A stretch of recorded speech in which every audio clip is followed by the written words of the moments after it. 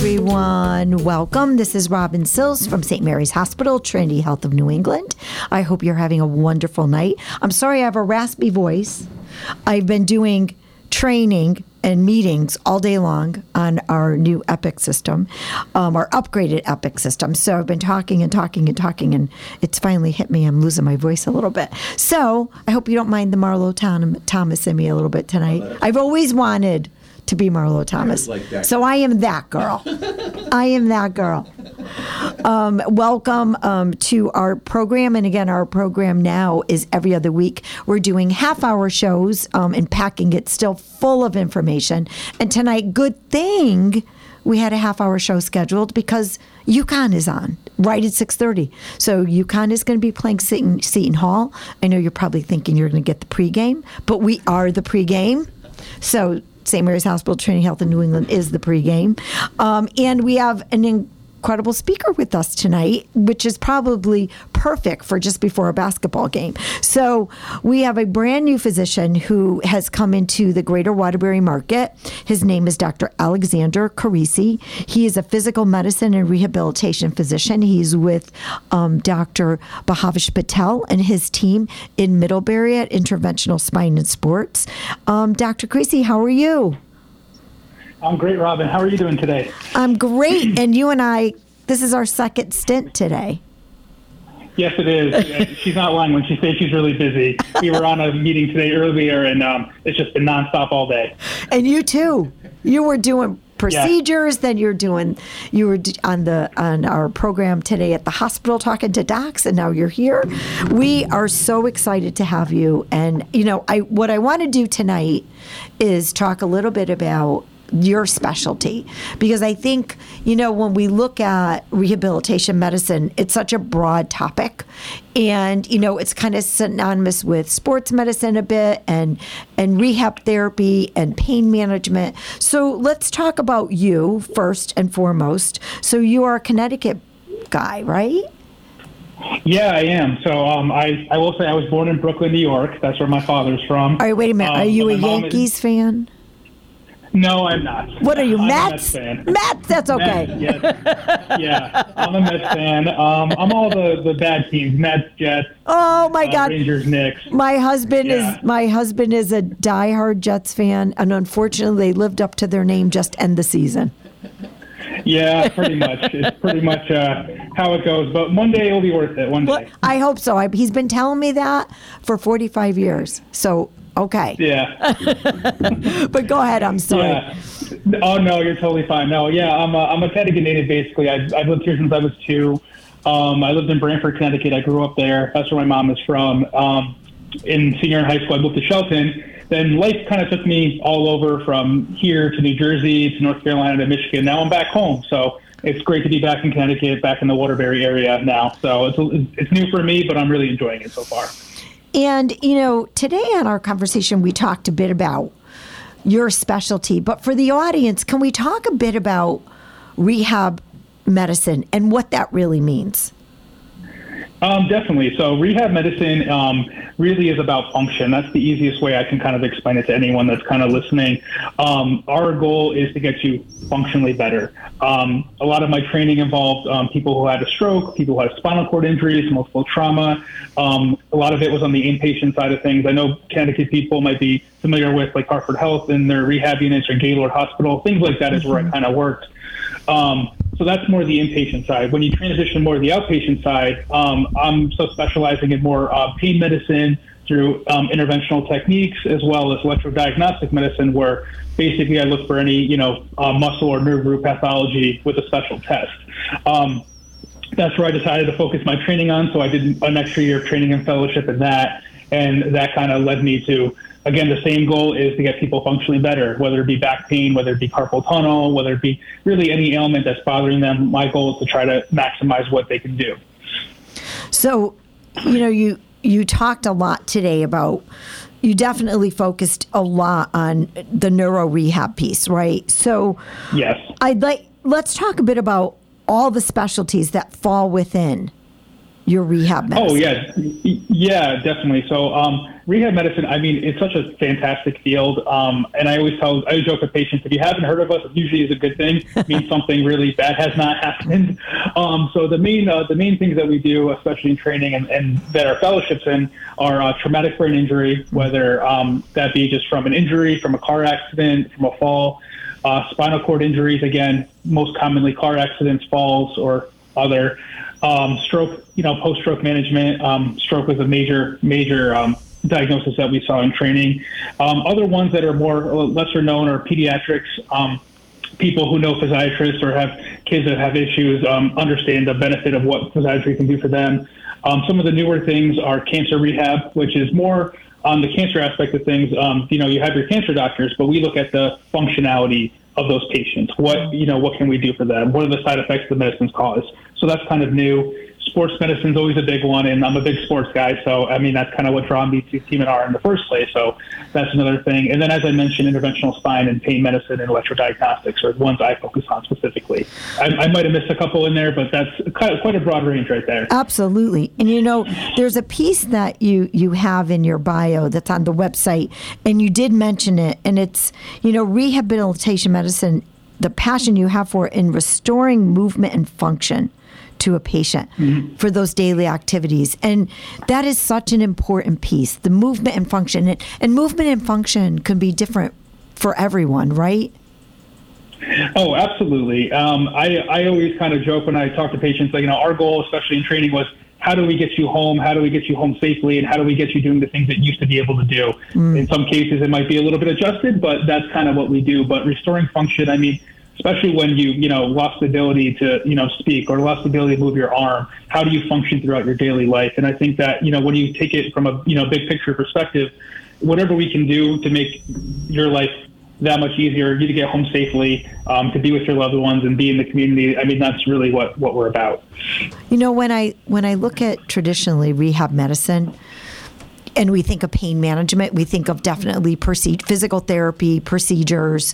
And, you talked a bit about how a patient actually gets to you. So maybe we talk about what that is. What's the journey for the patient before they get to you? Definitely. So I have to always thank the primary care doctors out there because they're the front line, generally because, we're generally specialists. But generally, I always tell patients, depending on what injury it was, mainly the first thing to do is just, see your primary care, start with the basics, get an x-ray, rule out any major thing like a fracture or any, bony lesion. And then, start with physical therapy. I think a lot of the times, some patients don't even get to me because they go to physical therapy and, they're better. Physical therapists are mainstays of what we do. I also have to give a shout out to the occupational therapists and speech therapists because on certain other aspects of not what I do, but other things in rehab, they're like the unsung heroes of, rehab and how we do things to get people better. But generally we start with that, with the basics to rule out the major things, physical therapy. Sometimes an MRI of spine, the primary can order it. Sometimes it's easier for the specialist to order it, but those are usually the generally starting points. Over-the-counter meds, anything that can help, ice, heat, just the basics, things that you can kind of look online too and see.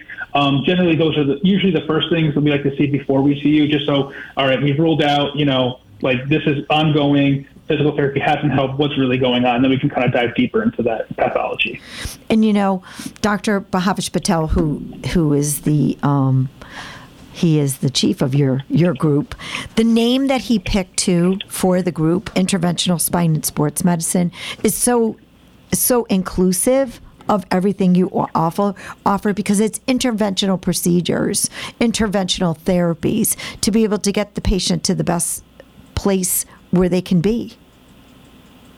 Definitely. I should take a moment to thank Dr. Patel for hiring me first off and letting me come back to Connecticut. No, he's a fantastic guy. He's been in the Waterbury area for years. And I think as more doctors I talk to around Connecticut, they're like, it's hard to not know who he is. So he's definitely been a great help, and he's also a great mentor. I mean, I am fresh out of training. He's been in practice for years. So it's nice to have someone that kind of looking over me and kind of guiding me throughout this journey. But yeah, he really did make it inclusive because, most people might not think of interventional procedures or might not even know what interventional procedures are. So I do spend a good amount of time explaining exactly what we're doing. when people talk about injections, I can honestly, there's multiple types of injections that treat multiple different things.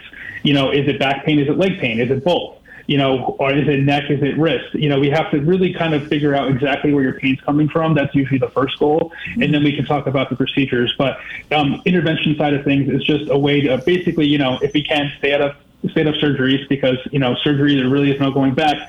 And two, unless it's indicated, can we get you better without surgery, which is always the goal, for sure.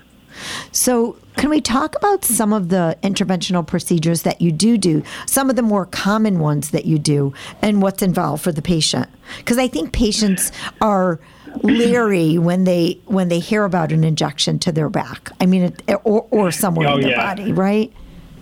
Honestly, it is the conversation I have the most. When I say the word epidural, it's always like, wait a minute, and they think of, women giving birth and an epidural and a needle in the middle of their spine, and they don't want to be paralyzed. There's always this conversation. I said, and I usually tell them there's actually multiple types of epidurals, and I explain each one in detail. And I usually try to use a spine model to kind of explain this or pictures so that people get a better understanding. And it's okay not to know.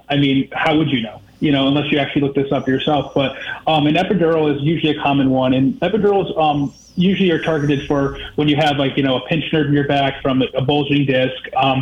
Unfortunately, as we age, degenerative disc disease is a problem, so we tend to be prone to herniations in our back. So, when you get findings, but when you have that pain that's really shooting down your leg and it's hurting, we usually try to target with an epidural.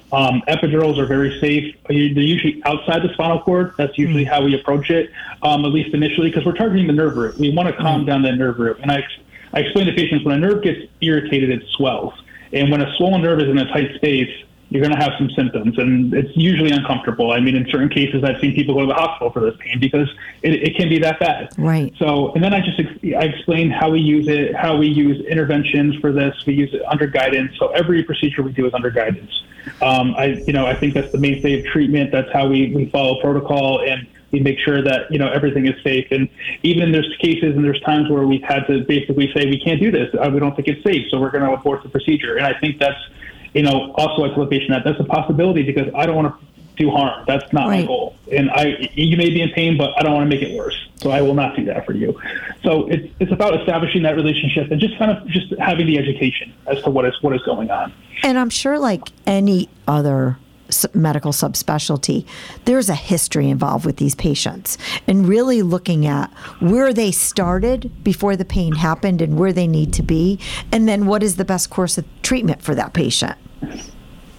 Absolutely. And I think a big thing that we do, and we utilize at our clinic especially, is, to include the patient in the decision. I can, walk in the room and tell you this is what we're going to do, but I don't think that's beneficial. I usually lay out the avenues of what we can do, and there's multiple things we can do. There's other treatments, including acupuncture, chiropractic. We talk about physical therapy. We talk about injections, medication management, or a combination of all the above. But generally, I think it's better for, each patient is individual. Their story is individual to them. I want to make a treatment plan that's right for them and that they're okay with. And usually I try to include that. I don't like to push things on people. I like to kind of come to a conclusion. Okay, what do you think is better for you? And I think it's just a nice way to really establish rapport with patients and really kind of get to know them, because I understand. As a kid, I hated needles. I still hate needles in some aspects, although I use them all day. But certainly, it's one of those things where I can totally understand it. How nervous they can be. I've been a patient. I've had multiple surgeries over the course of my life, and it can be daunting on the other side of the table. So I do know what that feels like, and I try to be as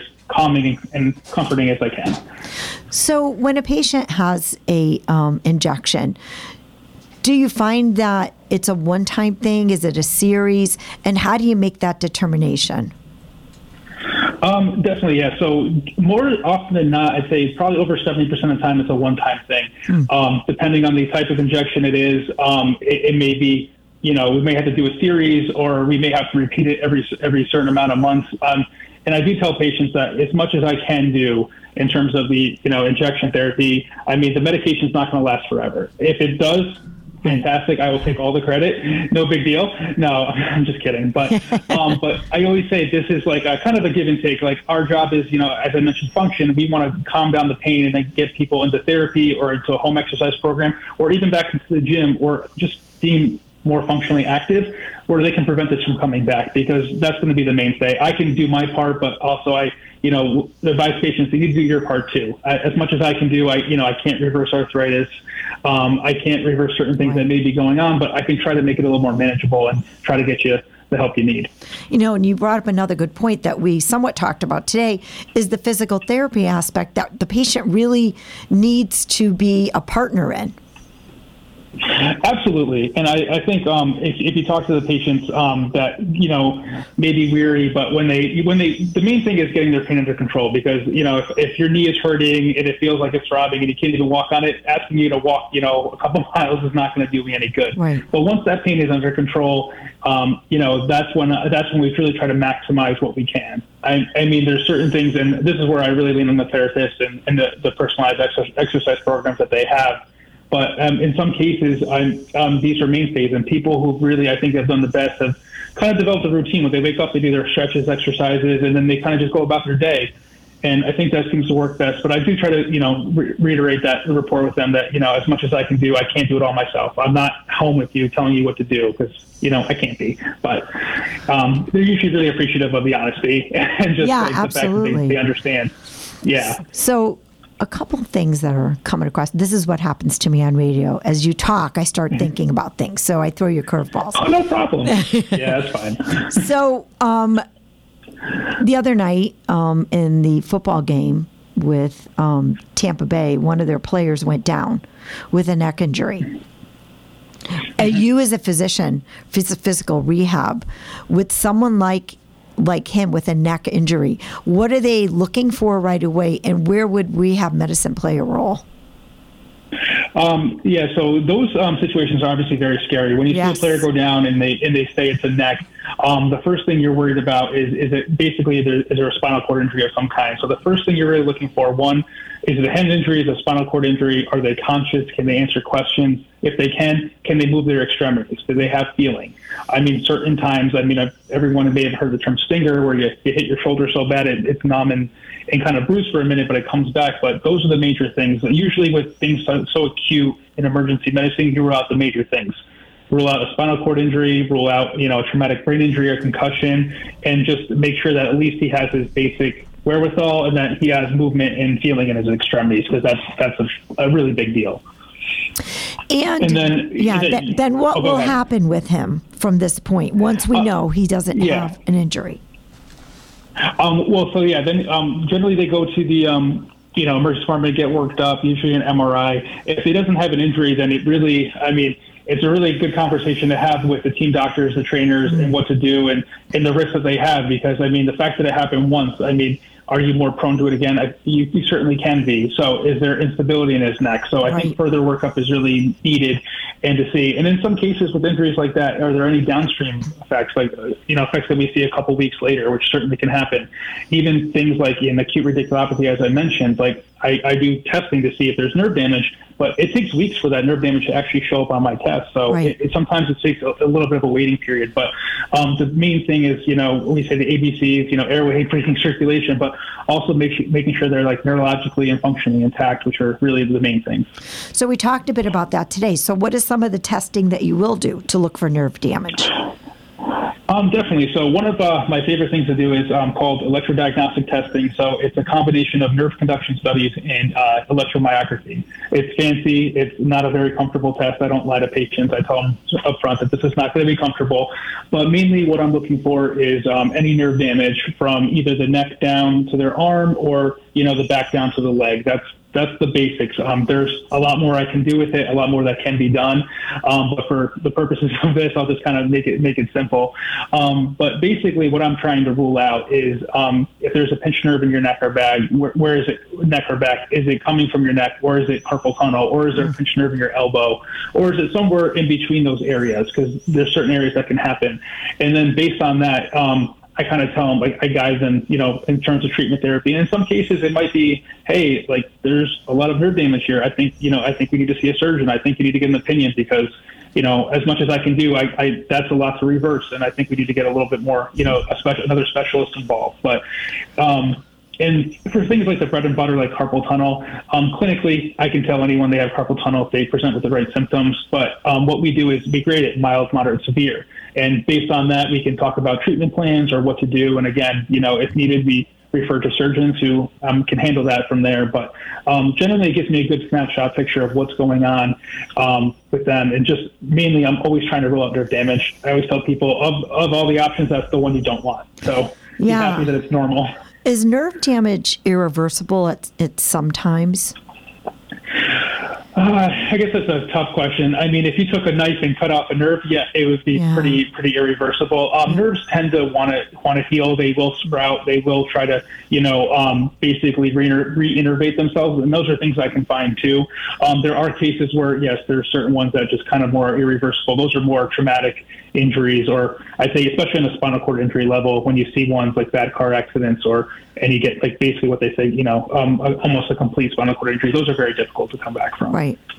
So, you talked in the beginning about rehab medicine. So in regards to stroke patients, traumatic brain injury patients. So, you see those in the acute care settings as well as the rehab hospitals like a Gaylord, a Mount Sinai. What happens when those patients come out? Are they still candidates to work with yourself or within your practices? Is there still opportunity even years down the road? I think there is, because especially there's other things that we can kind of do, and I've maybe not highlighted as much, but especially with strokes or, anything that really involves the brain and spinal cord. Sometimes the patients can get spasticity. We do handle, botulinum toxin. Botox is a common one, but there are multiple types of botulinum toxin injections that can help people. And I mean, I will say people, in these cases sometimes have pain, more central pain, but there are, certain things we can do for them. I do see a few patients that have been in Gaylord for post-stroke and they're having pain or having other issues, but a lot of these people also might have diabetes with neuropathy, and that's something we manage as well, or something we can help work up.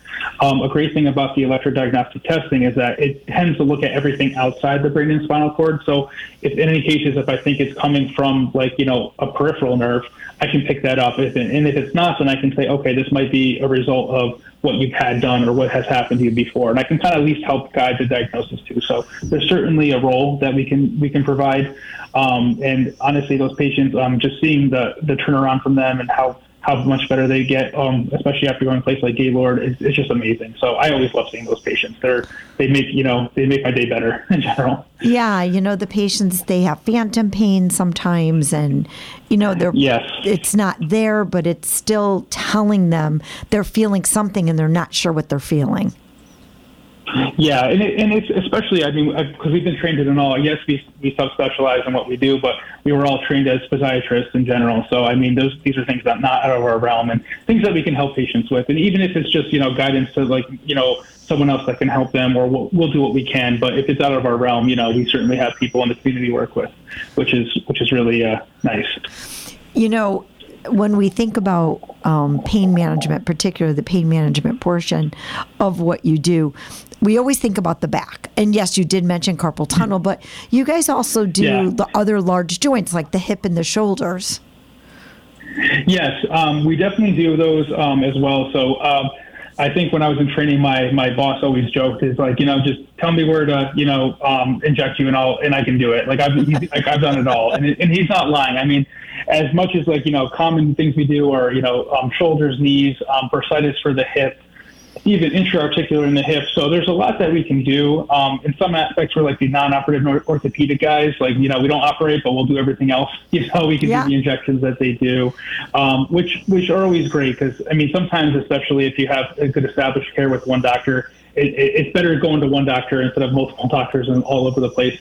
And some patients don't realize that. They're like, oh, you do hips, knees, and all that? I'm like, yeah, absolutely. We're trained in all. We're trained in ultrasound. And it's really just using safe techniques and using guidance to make sure that we get it into the right area and we know that we got in the right area. So that's always a big thing for us, is to be safe and to be accurate.